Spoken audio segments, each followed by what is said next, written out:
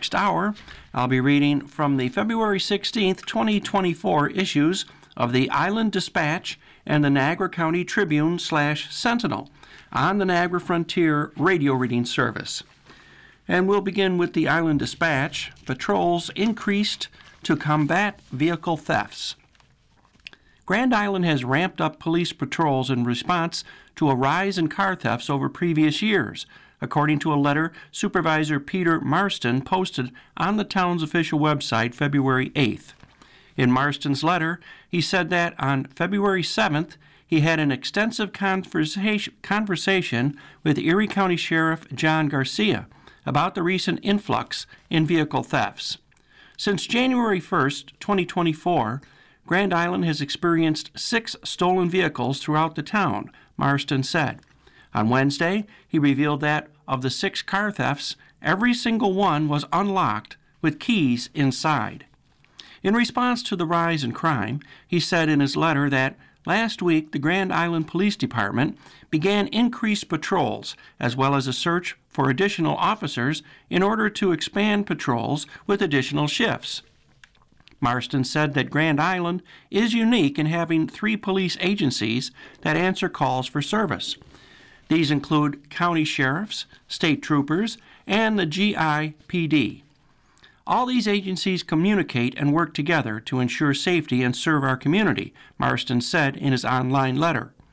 In my discussion with Sheriff Garcia, he and I are committed to increasing our patrol presence on Grand Island. On behalf of the GIPD and Sheriff Garcia, I am asking for your extra vigilance and attention to removing fobs and keys from vehicles, and please lock your vehicles. This action will be the #1 deterrent to mitigate these crimes.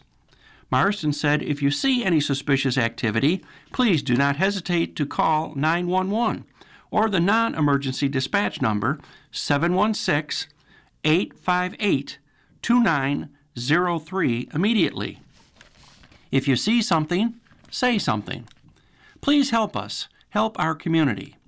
The full text of the supervisor's letter can be found at https://www.grandislandnys/civic-alerts ASPX?AID = 149. Marston said Wednesday that the town has made some shifts in police coverage, including town police doing some overnights. He said adjustments include changes to the scope of patrols, as well as going places they didn't go before in coverage. Also, he said, other entities are involved in the effort to beef up patrols. Marston wouldn't reveal specifics of the plan. You don't give bad people your playbook. But he said island residents can be assured that we have substantially ramped up police presence. Longtime island resident Lindsay Cruz said she has gathered 560 petition signatures calling for immediate action to address the escalating security issues on Grand Island. Cruz said she sent a letter to Marston asking him to arrange a meeting with her so she could share her ideas on how we can effectively protect our island with the community's help. She posted the text of her letter to Marston on the Facebook page for the group Grand Island Crime Reporting and Prevention. Cruz's letter said, thefts and criminal incidents on the island have reached alarming levels, causing distress among residents who have long cherished the safety and security of our community. Marston said the increase in patrols was due to the fact of what we're seeing, not in response to Cruz's petition. Our next article is by Karen Carr Keefe, senior contributing writer. Town says persistent poor drainage needs permanent relief. Flooding similar to what occurred January 26th on Grand Island's north end has been an ongoing problem in search of an effective remedy, and the town has resolved to be proactive in finding relief. A heavy rain, combined with snow melt, sent water surging on streets such as South Lane and Pin Oak Circle in the vicinity of Woods and Spicer Creeks late last month. The town board, on February 5th, passed a resolution by Supervisor Peter Marston seeking support from government and agency officials to allow the town to fix the problem of poor drainage that could again cause draining problems. A letter has gone out to the officials, Marston said Wednesday. He said the town monitored the flooding as it was happening via drone, then redid the drone investigation when the ground was dry for comparison. Another measure will be taken of water levels when the town gets another rain of a half-inch or so. Then mapping will be done. The goal is to provide video evidence to support the town's request for aid in easing rules and providing funding to prevent flooding. Marston said the response from the public has been positive to their approach. Speaking of government officials, they don't want to modify the creeks, he said, but the supervisor noted that's exactly what's needed to prevent a recurrence of flooding. They don't want us to increase the creeks to accommodate anything. Our point is, we just want to restore them back to what they were. Marston said the emerald ash borer effect on island trees has been devastating. Downed trees and silt are plugging the waterways, and regulations discourage the extent of the cleanup that is needed.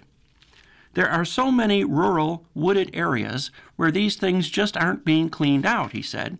There's fallen trees packed in with mud and debris, keeping the creeks from flowing as they used to. Highway Superintendent Dick Crawford said that without relief from state regulations, flooding will continue. Our storm sewers, as part of the road system, are all clean and clear.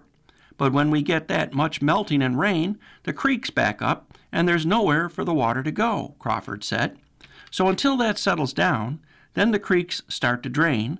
We get relief then. He said that situation is understandably problematic to the homeowner affected by the flooding. We respect their viewpoint, Crawford said. Both Marston and Crawford said state regulations tie the town's hands in fixing the problem. Crawford said the Department of Environmental Conservation is the agency whose regulations are restricting the necessary remediation work that would open the creeks back up. The two town officials said Grand Island isn't the only community affected. Other municipalities would benefit from an easing of the restrictions that hamper cleanup of creeks and streams. The triple threat to Grand Island, Marston said, is the ash borer, the clay basis, and we have no elevation. Back in the day, the farmers really kept the drainage working here. They need to keep their property viable, and before restrictions, they would go out and they would clean the creeks, and they worked. When it rains, it got wet, but it went somewhere, to the river, he said. But now that just doesn't happen. Marston was at a housing summit the week of the flooding. The governor talked about initiatives to make areas more development-friendly, which I'm not particularly fond of that, he said. Marston noted Governor Kathy Hochul, at the same time, is increasing regulations, a scenario he sees as contradictory. Again, I'm not looking to overdevelop by any means, but I said right out, we couldn't even consider developing until we fix what we have, back to where it was, he said. Marston explained he learned at workshops and focus groups at the State Housing Summit that everybody in a small rural town like Grand Island has the same problems. They complain about restrictions and losing ground to wetlands because the creeks don't work, he said. Restrictions are probably a little bit stronger on us because we actually feed into the river, which is a Class A water stream. It changes the dynamic of what we're allowed to do and what we're not allowed to do, because the whole premise behind streams and creeks is that they actually filter the water before they get to the bigger body of water. Marston said the town keeps a small annual contingency fund, the amount dependent on what projects the town needs to do. More is needed to resolve the drainage issues that the town is prioritizing. Crawford said the working on short-term solutions, but the longer-term needs of the town is what they are really focusing on. We have enough talent to help ourselves, Marston said in describing the staffing of the relevant departments in solving the drainage issues. There are certainly things that will be over our head, but we can certainly help ourselves. We've talked to our grant writers. There is some opportunity out there for grants for a small town to do some things. He added, "We're trying to engage all our hierarchy of officials who have member money and can steer funds around. We want to impress on them that this is really a high priority for Grand Island. I consider this the silent infrastructure of Grand Island." Our next article is also written by Karen Carr Keefe, Island Artists to Shine at Show. A group of 6 Grand Island artists is launching an art show next week at the Buffalo Launch Club, 503 East River Road. Island Art Exhibit will take place from 4 to 8 p.m. Friday, February 23rd, and from 2 to 8 Saturday, February 24th. The exhibit is free and open to the public, and exhibited works are for sale. Karen McDonough has said her goal as an artist is to combine drawing and painting while capturing the light, weather, and change of season. McDonough has a bachelor's degree in art from Buffalo State University. She has exhibited at the Birchfield Penny Art Center, the Castellani Art Museum, and the East Aurora Art Society Outdoor Fine Art Exhibit and Sale. McDonough has organized the show along with Maria Lorendi, an artist who is also a realtor. Lorendi said art brings a balance to her life. Painting is very, very soothing and very calming. She said she has always been involved in arts and crafts, but it wasn't until 2011 that she discovered her love for oil painting. Lorendi studied with Joan Horn at Partners in Art for more than 10 years and has participated in several art shows, including Lewiston, Allentown, Riverwalk, and the Castellani Art Museum. She has won several awards for her landscapes, still life paintings, and portraits. Her daughter-in-law, Danielle Lorendi, balances art and motherhood. She and her husband have 2 children ages 3 and 5. "I'm always looking for those beautiful special moments," Lorendi said. "Then I transform them into something equally as special, something breathtaking, something heart-stirring for you to hang in your house." She graduated in 2012 with an art degree in painting at Alfred University. "I love painting special moments, something a little whimsical or a breathtaking sunrise," Lorendi said. She is available for commissions. Deborah Rice is a member of the Buffalo Niagara Arts Association and has been an artist for more than 20 years. She is currently working in watercolor. She said what inspires her art is beautiful things that have meaning to me. Rice has won several awards for her work and has shown pieces in local galleries. Her training includes oil, charcoal, pen, and ink, pastel, watercolor, and colored pencil. After raising 4 children, she studied with teachers who include Joan Horn, Sean Patrick Daly, Jody Ziem, and Kathy Giles. She lives on Grand Island with her husband of 45 years. Paula Siuk said in her artist statement, "It is preferable to be more intimate with the world, to observe and contemplate what is before me, capturing a vanishing moment through my lens-based and field sound work. It is solitary and often lonely work, taking great patience in environments that are mostly unpredictable, sometimes inhospitable, and more often luminous." Her art reflects a strong thread of environmental advocacy, activism, outreach, protection of marine habitat and wildlife. Siuk, a native of Western New York, is a multidisciplinarian artist. She has completed a bachelor's degree in design at Buffalo State University, where she also studied painting and sculpture. Since 2007, her large-scale photographic images have been shown in numerous exhibitions, including the Louvre in Paris and Times Square in New York City. Her works are included in the permanent collections of the Birchfield Penny Art Center and Roswell Park Cancer Institute. Kath Schifano's plein air style is painting done outdoors. "My plein air paintings capture the sights and environment wherever I travel," she said. "Artwork created outdoors communicates the sparkle and nature of the day it was created, the weather, the light, and the location. You see what I have experienced.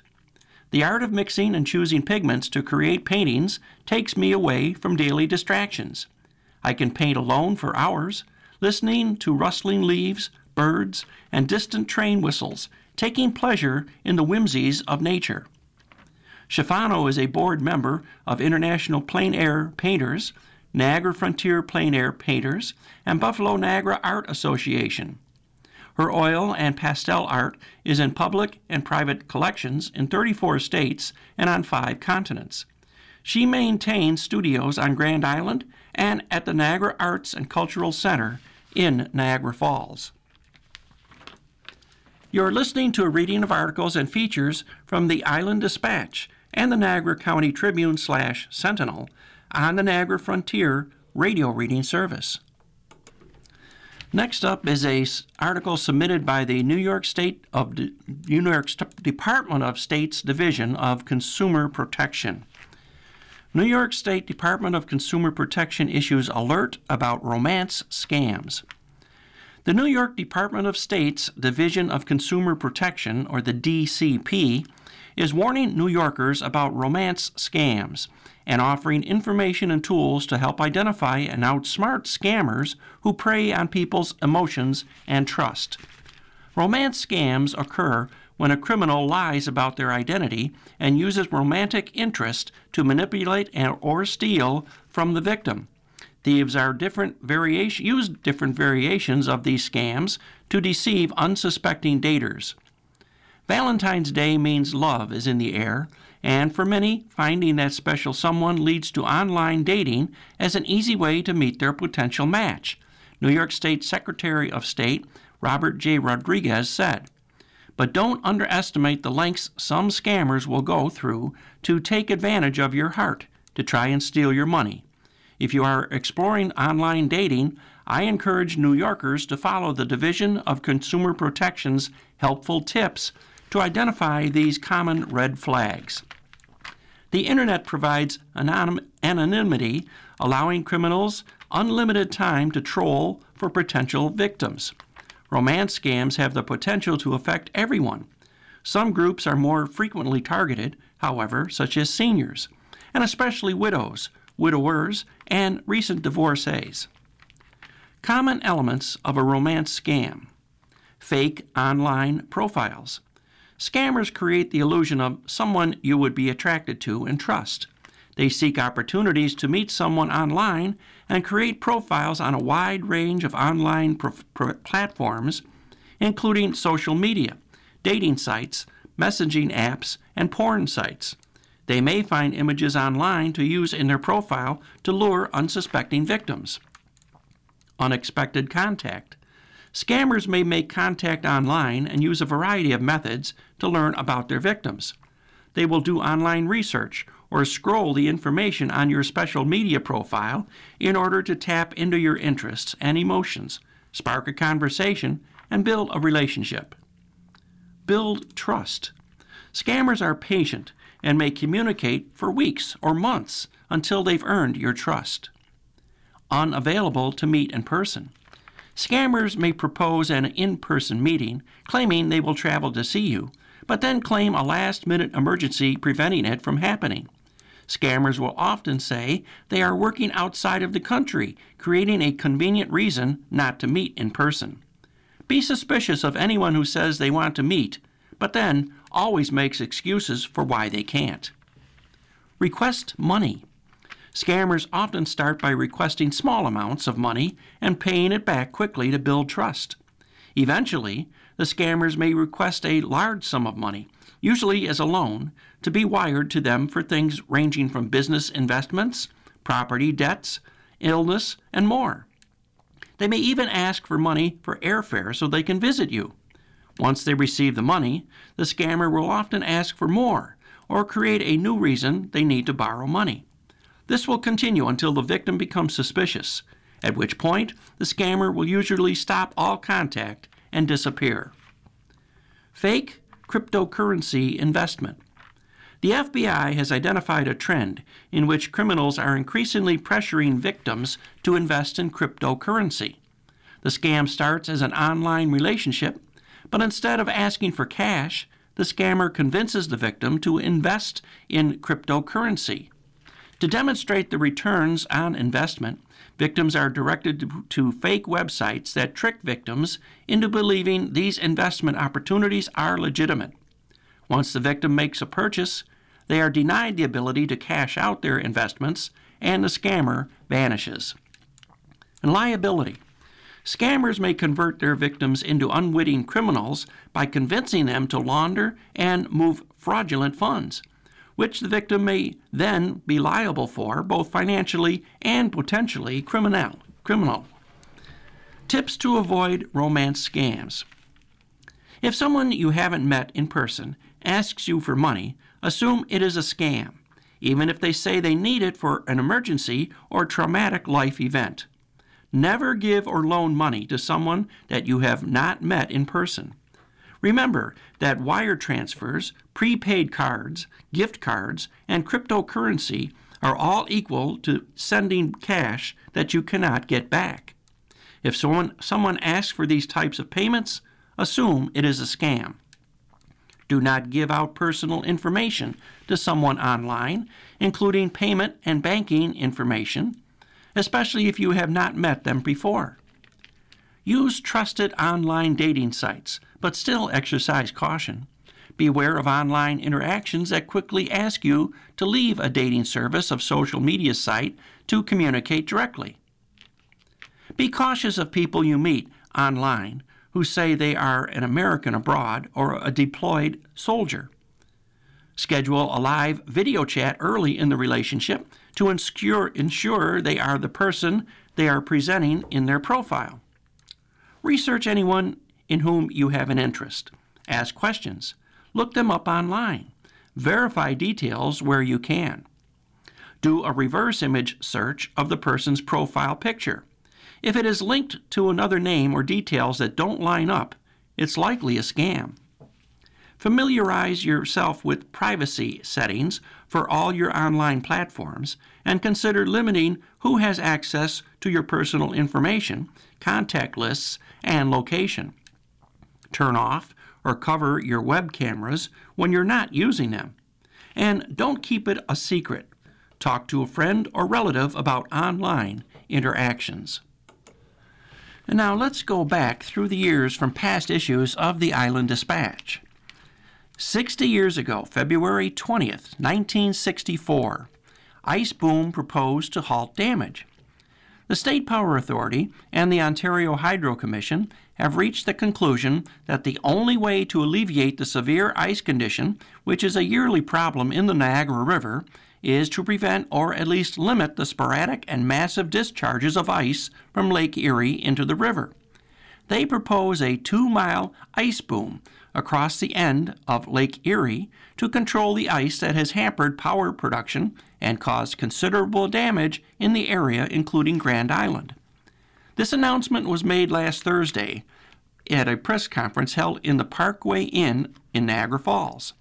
The proposed boom would consist of a string of timbers linked together in steel cables and held to the anchors by heavy chains and cables. The floating barrier would be put in place each fall and removed in the spring. It would be installed on a trial basis after permission is obtained from the International Joint Commission, the U.S. Corps of Engineers, and the Canadian Department of Public Works. There is no guarantee that the boom would work perfectly or that it is a cure-all, engineers emphasized.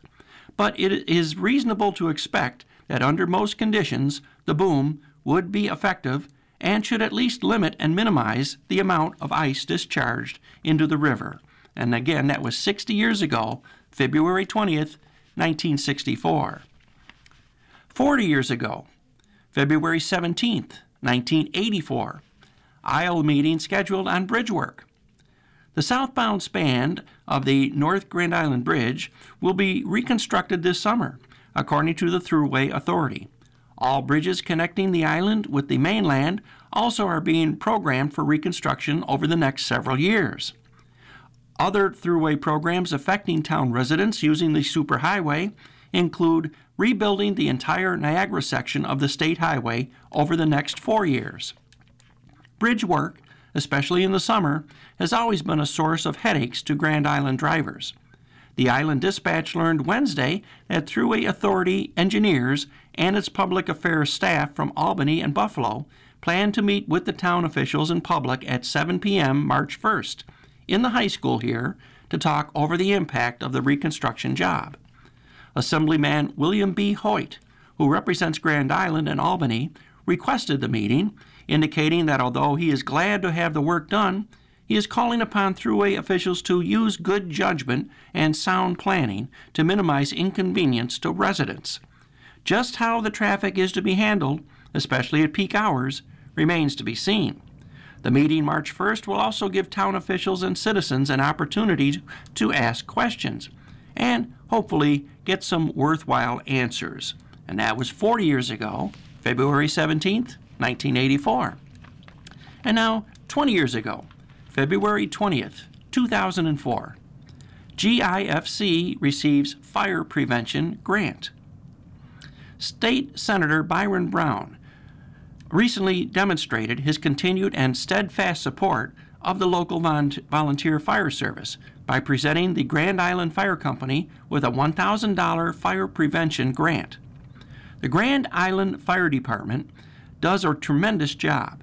It is a model fire department in the region, and I feel that it deserves special recognition for its service to the community, Brown said. Brown noted the region's Senate district has a crime prevention program that provides funding for fire departments, neighbors associations, and police agencies. The Senate generally provides anywhere from $20,000 to $40,000 in grant funding to eligible organizations in the region, which includes the town of Grand Island and the cities of Tonawanda, Buffalo, and Niagara Falls. For an organization to be eligible, they must submit a general application form describing the various programs and general services that they plan to engage in to ensure the safety of the community. This grant will assist the Grand Island Fire Department in its mission of protecting the safety of the residents of Grand Island, said Brown. And that was 20 years ago, February 20th, 2004. Our next article is written by Alice Gerard, Untold Stories from Underground Railroad presented at Library. In 1833, a ferryman was getting ready to leave from Ferry Street in Buffalo with his passenger, a freedom seeker who had fled from slavery when a commotion ensued. Up rode the freedom seeker's master upon a foaming steed. He drew his loaded pistol. He told the ferryman, "If you lose that boat to convey my Negro to the opposite bank, I'll blow your brains out," related Lily Wiley Upshaw, chair of the Buffalo Niagara Freedom Station Coalition based in Buffalo. The Negro seized the hand spike and, holding it menacingly over the ferryman's head, said, "If you don't lose the boat and ferry me across, I'll beat your brains out." The ferryman, one of the best of his class, a Yankee, seeing both equally determined, decided, "Well, I can't die but once, and if I die, I guess I'd rather die doing right. So here goes the boat." Off he pushed. Wiley Upshaw related the story and others during a presentation of Untold Stories from the Underground Railroad on February 10th at the Grand Island Memorial Library. The freedom seekers would often walk long miles, long, difficult, exhausting, dangerous miles, to come from a place where they were being harmed, where they were being brutalized, to a place where they hoped they could find a better life, Wiley Upshaw said. Buffalo was one of those places where they could find that freedom, where they could find this freedom to define for themselves, to create a life for themselves. But it wasn't still without its dangers. The Underground Railroad is one part of a resistance movement against slavery. From the very beginning, there were protests and fighting back. We know that. When Africans were taken out of Africa, they were fighting the whole time. The Underground Railroad was just one form of resistance. When they were here, they did anything that they could. Wiley Upshaw also discussed the history of the Michigan Street Baptist Church, which was the first black church in Buffalo, as well as the Colored Musicians Club, which is a place that has a history in jazz, with jazz greats of the 30s and 40s visited and walked through their doors, she said. It's also an active spot for musicians to gather. There is also the Nash House Museum, which is a small house museum of the Reverend Nash. He was the longest-serving pastor of the Michigan Street Baptist Church. His house is really engaging for kids because it's set up as it looked when the Nashes lived there. So you can walk back through the history and time. Then there's also WUFO, which is the Black History and Radio Collective. It's a black radio station owned by Sheila Brown. She may be the only female black radio station owner in the country right now. She started a history collective that shares and documents the history of radio in our state and our city. Both the Michigan Street Baptist Church and the Colored Musicians Club are currently undergoing restoration. You are listening to a reading of articles and features from the Island Dispatch and the Niagara County Tribune/Sentinel on the Niagara Frontier radio reading service. We'll turn our attention now to the Niagara County Tribune/Sentinel. Our first article is written by Joshua Maloney. Village of Lewiston provides clarification on expected removal of Water Street tree. Residents in the village of Lewiston took to social media over the weekend to voice concerns regarding the removal of a blue spruce tree located next to the Freedom Crossing Monument on North Water Street. At their monthly meeting on November 20th, 2023, trustees voted 3-2 to have the roughly 30-foot tree and an adjoining crabapple tree taken down. Mayor Ann Welch and board members Dan Gibson and Tina Coppins voted in favor, while Deputy Mayor Vic Eit and Nick Condi dissented. On Monday, Welch said, "The Beautification Committee asked if we could take the spruce down because they want to redo the park. It's overgrown. It's got sharp needles, so it's not real park friendly. Moreover, it blocks the view of the Freedom Crossing Monument, the view of the river. It's getting too tall to really take care of it. It's just going to get bigger and bigger, and it encompasses a lot of the park then. It starts consuming more green space." Welch also shared part of a statement she provided to a village resident that read, in part, "The Beautification Commission wants to redevelop Lewiston Landing Park with benches, gardens, and flowering trees. The large pine tree in Academy Park was removed years ago because it also became a problem. Obviously, the Beautification Commission works very hard to beautify Lewiston, and we do not normally take down trees, but in this case, I feel it is warranted." Department of Public Works Superintendent Larry Wills explained, "The spruce tree's in good shape. There's nothing wrong with the tree. It's a nice, aesthetic tree. We used to put Christmas lights on that tree around Christmas. On the downside of that, any spruce tree or evergreen tree like that, they're shallow-rooted, so they only live for so long to begin with. But like I told the board, that's not my decision. If you guys want me to cut down a good live tree, that's totally up to you guys. I take down trees on a regular basis, but that's when they're totally damaged or they're split, or they're a danger to the residents." He added, "The crabapple tree, which was in really bad shape, the crabapple tree that sat in front of that tree, has already been taken down. That's been down since right around the holidays. The thing was in bad shape. That thing, it was cracking apart. It was small, and it needed to come down. That one was close to the road, so the DPW was able to just cut down that by hand. The wet weather, coupled with the cost of tree removal, has delayed the DPW in removing the evergreen spruce. This other tree is back in the grass, and if we go cut it down, that's why the guys didn't do that right away, because if you go back up in there with equipment, you're going to tear the grass all up because it's so soft," Wills said. "That's why it hasn't been taken down yet. I rent lifts to take trees down, and the smaller trees like that, crabapple tree, we just do ourselves. I only rent lifts for like a day or maybe 2 days at a time because I don't own them. I've got to rent them. So what I'll do is I'll gather up like 3 or 4 trees that size that I have to do throughout the village, or trim some dead branches off a tree. I'll have a list going just that I can do myself to save the village money. I don't have enough right now on my list to rent a lift, and not only that, but if I drove the lift up in there, it's going to start tearing up the grass. Now I'm going to spend a bunch of money on topsoil.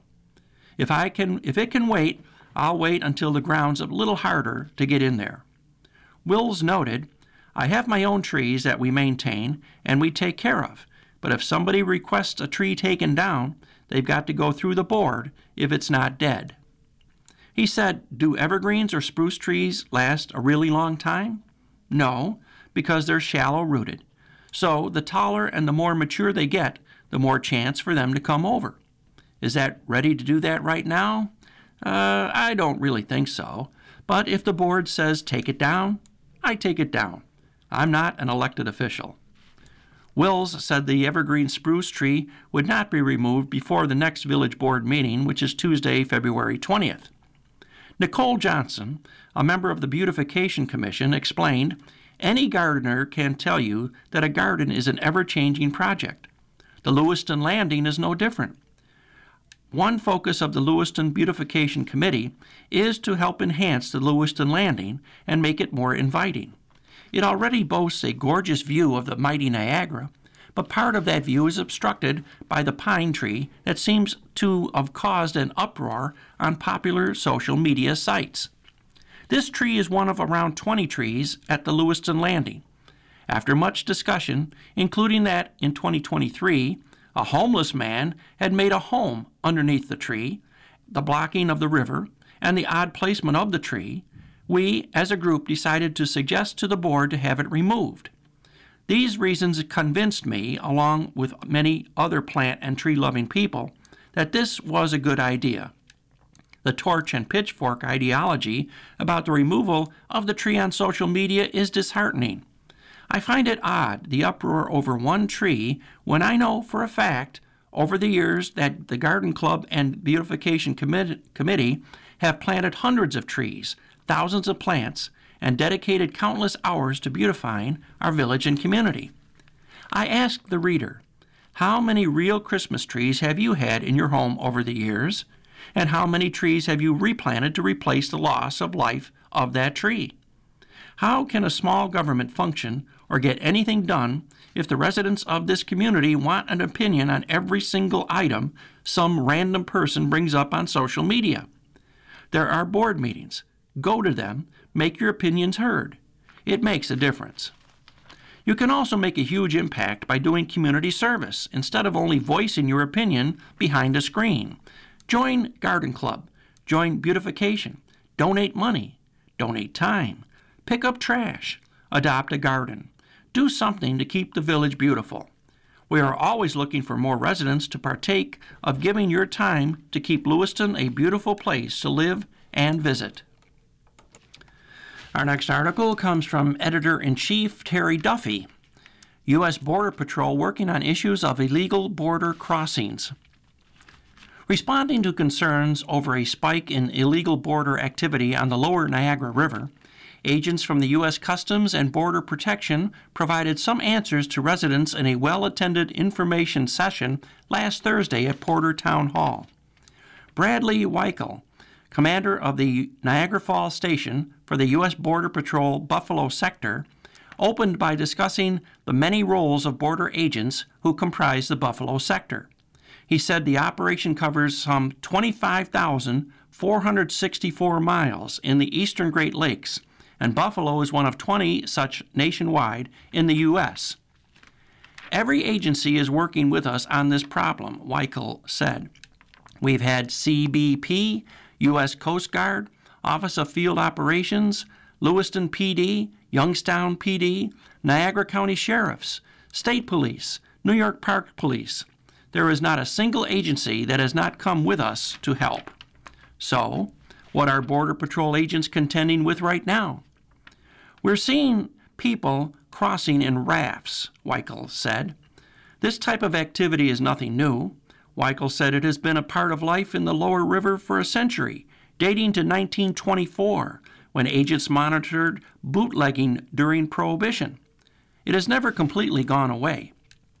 What we're seeing now has always been here. I've been here for 4 years. We have always had people crossing the river. We've always had drugs crossing the river. What has changed between now and then is the frequency. He said the illegal crossings in the lower river have increased 300 to 400% in just months. In the past, we might see a raft maybe 4 or 5 times per year. Since November, we've had over 20 incidents, Weichel said. That's a significant increase for us, going from 3 or 4 per year to more than 20 since November. As far as location and frequency, it's the whole lower river, Weichel said. There is not a place on the lower river where we haven't seen a raft landing. Weichel said main target areas have been around Lewiston Landing, around Joseph Davis State Park, but where we're seeing the majority of them have been around Youngstown Estates, Collingwood Estates, and in Youngstown, where we've seen most of these rafts landing on shore. Of the more than 20 such events, the majority of them have been inflatable rafts, Weichel said. We have seen some regular boats too. Most of them have been small dinghies, fiberglass, or aluminum boats. We had an 18-foot aluminum boat with a motor come across February 8th about 4 a.m. They're coming across almost always at night because criminals don't like to be caught. We have seen everything from a single person crossing in a tiny little raft rowing across to 4 to 5 boats launched at the same time with 1, 2 people coming across, to inflatable boats with 4 people in them, to an aluminum boat with 5 people in them. Each event with 1 to 5 people coming across, always at night. Every single time of these events, when we encounter people, they are soaking wet. We're talking November to February. The group that crossed earlier this morning, it was 25 degrees, water temperature hovering around 35 degrees. That is my greater fear with these. It keeps happening, unfortunately. Someone is going to be lost in the water. This is a safety thing here. They're not from here. They don't know the dangers. They cross the river, but they don't stay here. Every single person is trying to go somewhere else. Of those crossings, he added, they want to avoid an encounter with you, with anyone. They'll either have someone to pick them up or they're on their own. They'll hide in different areas, a hedgerow, an unlocked shed, a summer residence, an unlocked house. Their intention is to get away. My advice is to lock your doors. If you're not doing it now, you should. Weichel explained, Canada has this thing called Electronic Travel Authorizations, or ETAs. It's an app. You can pay $7 for it. You can cross into Canada by plane without a visa. Mexico is one of the countries that can do it now, and there's about 50 to 60 others that are allowed to do it. That means there's a minimal amount of vetting. People from Mexico can fly directly into Canada. One of the biggest is in Toronto. It's only 30 miles across the lake. My station happens to be the closest Border Patrol station to Toronto. That hub is being fueled by these ETAs, and that's where these people are coming from. They connected with a network of smugglers.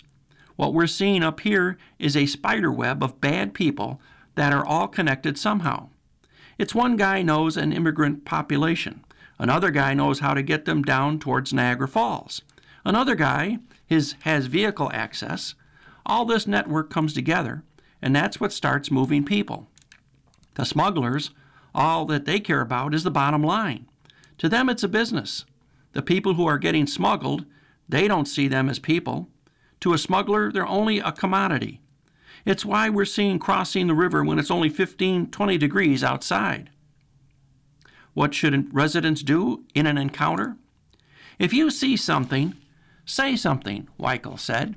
If you see something abnormal, give us a call. Don't try to transport them. You could be cited for aiding and abetting. When we see them as law enforcement, we're going to catch them. We want those smugglers. They're the ones that are driving this. They're the ones that are putting people into real danger. We're working with Homeland Security investigations, with Canadian law enforcement, and we're working with all our local and state partners to make that happen. Our job is to build these cases up, to get those folks in jail. That's how you ultimately stop it. Weichel said he expects illegal crossings to continue until, collectively, we're successful in making it that it's no longer an attractive place here, and they're not making money. Smugglers only care about the bottom line. They're going to move people wherever they think they can, as long as they're making money. We will keep what we're doing as law enforcement, attacking this and keep catching these smugglers until it becomes unpopular to continue doing it. Wyco closed by urging residents who may encounter any such activity to contact the Border Patrol at 1-800-331-0353. That's 1-800-331-0353, or call 911 to reach area law enforcement. If you see something, say something, he stressed. Weigel said agents along the northern border have caught illegals from 79 different countries. The Buffalo sector alone has caught 21. In rafts, mostly from Mexico, from India, Pakistan, Colombia, Ecuador, Dominican Republic, pretty much every Central American country. Most of the people we are catching are what we call economic migrants. They are people coming here looking for work. They're not looking to break into somebody's house. They're looking for work, to move on, get work. However, there's also sex offenders, gang members, illegals who assault, Weichel said. Not everyone crossing is a good person. You don't know. Until we bring them into our station, run biometric checks, we don't know their history either. So, if you see someone hiding in your neighborhood, hiding in your backyard, don't mess with them. Call. Don't try to be a hero. You don't know who they are. You're listening to a reading of articles and features from the Island Dispatch and the Niagara County Tribune/Sentinel on the Niagara Frontier radio reading service. And our next article is written by Michelle Kratz, A True Phantom of the Lewiston Opera. At one time, they were people. They lived, loved, breathed, just as we do. But life is finite, and now they rest on the other side at the village cemetery. Of course, once in a while, curiosity gets to them, and they can't help but peek at us, the living. They are quiet and mostly unseen. They only want us to know that, at one time, they were like us. And don't we all have a story? Perhaps one of the first phantoms from Lewiston's past who has a story worth telling is Joseph Prentice Hewitt, the father of the Opera Hall. Hewitt, contractor, farmer, and lumberman, built the edifice known as the Opera Hall in 1832 to house a series of stores. Over the years, it became the real hub of Lewiston social life. Dinners, charity events, elegant balls, and lectures were held here. At one time, Lewiston's telephone dispatch office was held on the first floor. A butcher ran his ghastly trade in the basement spaces. Secret societies held meetings here, and a few ghost hunts, attempts to contact the other side, also took place here in this space in the more recent past. Hewitt is probably most amazed at how some things have changed in Lewiston, and also how some things have stayed the same. He would certainly be pleased that the Opera Hall is still buzzing with life. Born in Leroy in Genesee County on September 20th, 1803, to Joseph Hewitt and Hannah Forsyth, he came to the area as a small child. At that time, in the early 1800s, Niagara County was a wide-open wilderness, teeming with deadly snakes and unknown dangers. The Hewitt family settled initially on the Ridge Road. They are forever linked to the history of the establishment of Niagara County after an act of legislature passed on March 11, 1808. By 1810, the Hewitt family moved to Lewiston, where Joseph stayed until his death. In 1813, when the British set fire to Lewiston during the War of 1812, his family was among those forced to leave. They took whatever they could carry and escaped in the chill of that December night. Everything they had built swept away in the smoke. It was said that even as just a small boy of only 10 years of age, Hewitt acted in a most courageous manner. They returned to the homestead following the peace, and that is where they stayed.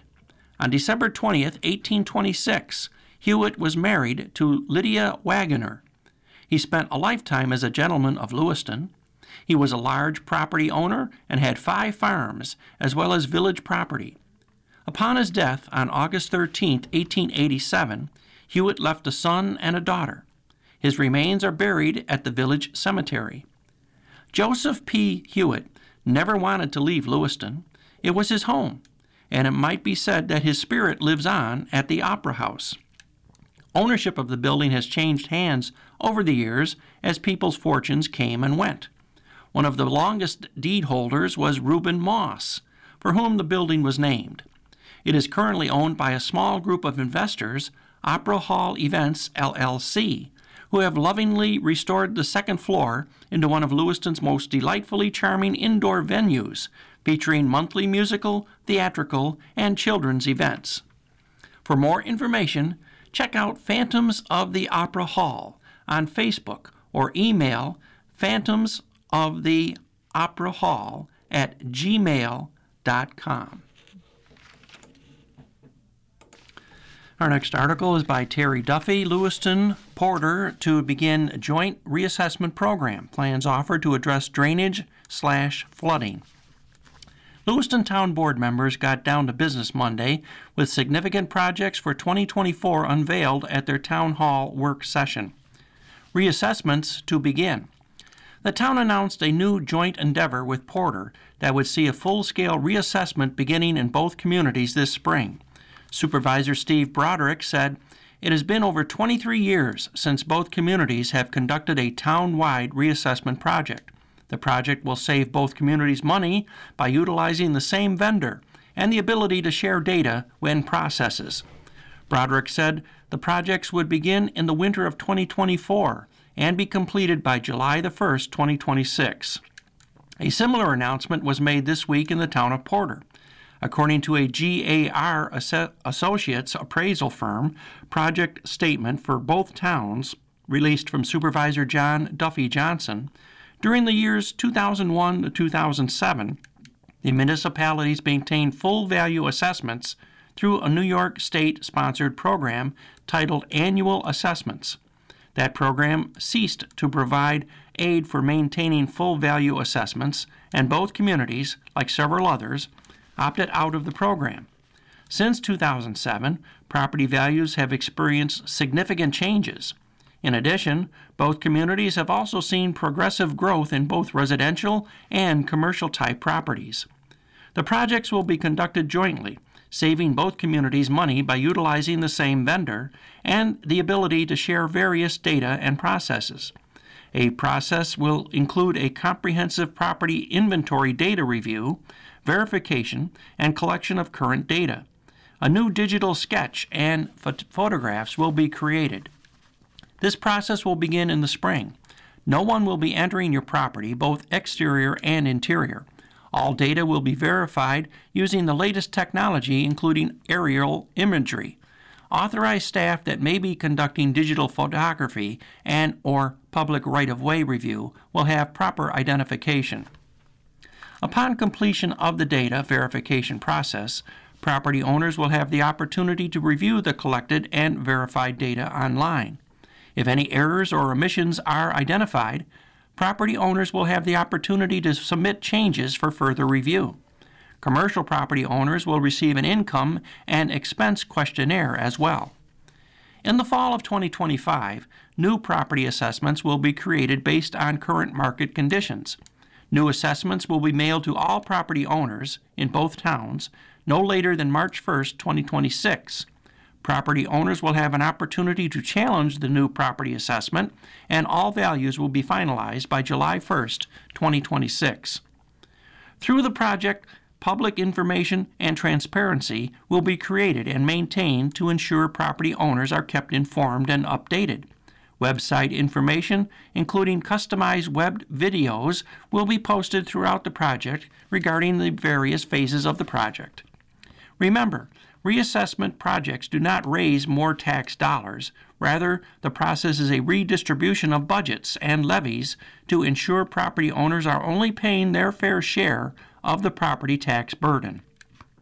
In the Lewiston Town Board resolution approved Monday, the Town of Lewiston Town Board hereby expresses its support of its town assessor in updating the town's 2026 assessment roll and maintenance of such assessment roll at full market value, and annually maintains assessment equity at 100% full value assessment after 2026, and authorized the sufficient allocation of sufficient resources for town services and staff to complete such project in the annual maintenance of assessment equity. The town board further requests that the New York State Office of Real Property Tax Services and the Niagara County Office of Real Property Services provides assistance that is typically afforded during such projects to the town of Lewiston. The motion went on to be unanimously approved by town board members. Town addressing drainage. In other news, the town will be taking steps to address recurring perfect storm events that are now impacting the region with greater frequency. During the summer of 2021, the winter of 2024, and several past years, the town of Lewiston experienced several rain events that caused flooding and sewer backups in several areas throughout the town, Broderick said. The town board is committed to system-wide infrastructure improvements to address these decades-long problems and improve the quality of life for Lewiston residents. As a result, the town is looking into a backflow preventer grant program whereby the town reimburses homeowners up to a certain dollar amount to be determined to install backflow preventers. Jeff Ritter, Chief Operator of the Water Pollution Control Center, or WPCC, said, "On January 26th, Western New York was in another perfect storm. Town of Lewiston received about 1.5 inches of rain with snowpack already on the ground. The Water Pollution Control Center received dozens of phone calls pertaining to flooded properties and basements. This episode was not confined to the town of Lewiston, but every town in Western New York. Although these episodes seem to be more frequent, the town is doing the best to mitigate these problems with the sewer system drainage concerns. Many issues come up on private property that cause basements to back up with water after the collection system is fully charged, and in some cases directly leading to flooding basements, such as broken or disconnected vent stacks, improper sump pump discharges, floor drains, downspouts, gutter discharging, and improper basement discharging. All of these pipes eventually join together, so efforts made by one homeowner can affect an entire neighborhood. The town of Lewiston wants to be proactive in protecting homeowners' personal property, and we would like to offer home evaluations and code compliance inspections to educate homeowners on what measures can be taken to protect their homes from sewer backups in the future. I would like any homeowner to get a hold of me to set up an appointment or call me with any questions pertaining to the sewer system.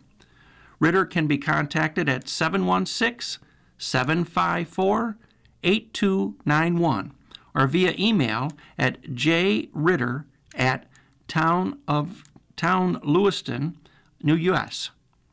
Broderick said he, Town Attorney Al Bax, and Ritter are looking into several other programs offered to municipalities across the country and Canada, trying to resolve the same exact problems some of our residents are experiencing here. Lewiston is not alone, experiencing severe flooding based on current weather patterns that have brought milder winters to our area. The town is prepared to move forward in an attempt to find solutions to several areas of concern. This board will be supporting Highway Superintendent Mitch Zano to increase cleaning of town ditches and other necessary steps to alleviate town-wide drainage issues. You've been listening to a reading of articles and features from the Friday, February 16th, 2024 issues of the Island Dispatch and the Niagara County Tribune/Sentinel. Your reader has been Will Evans. Thank you for listening.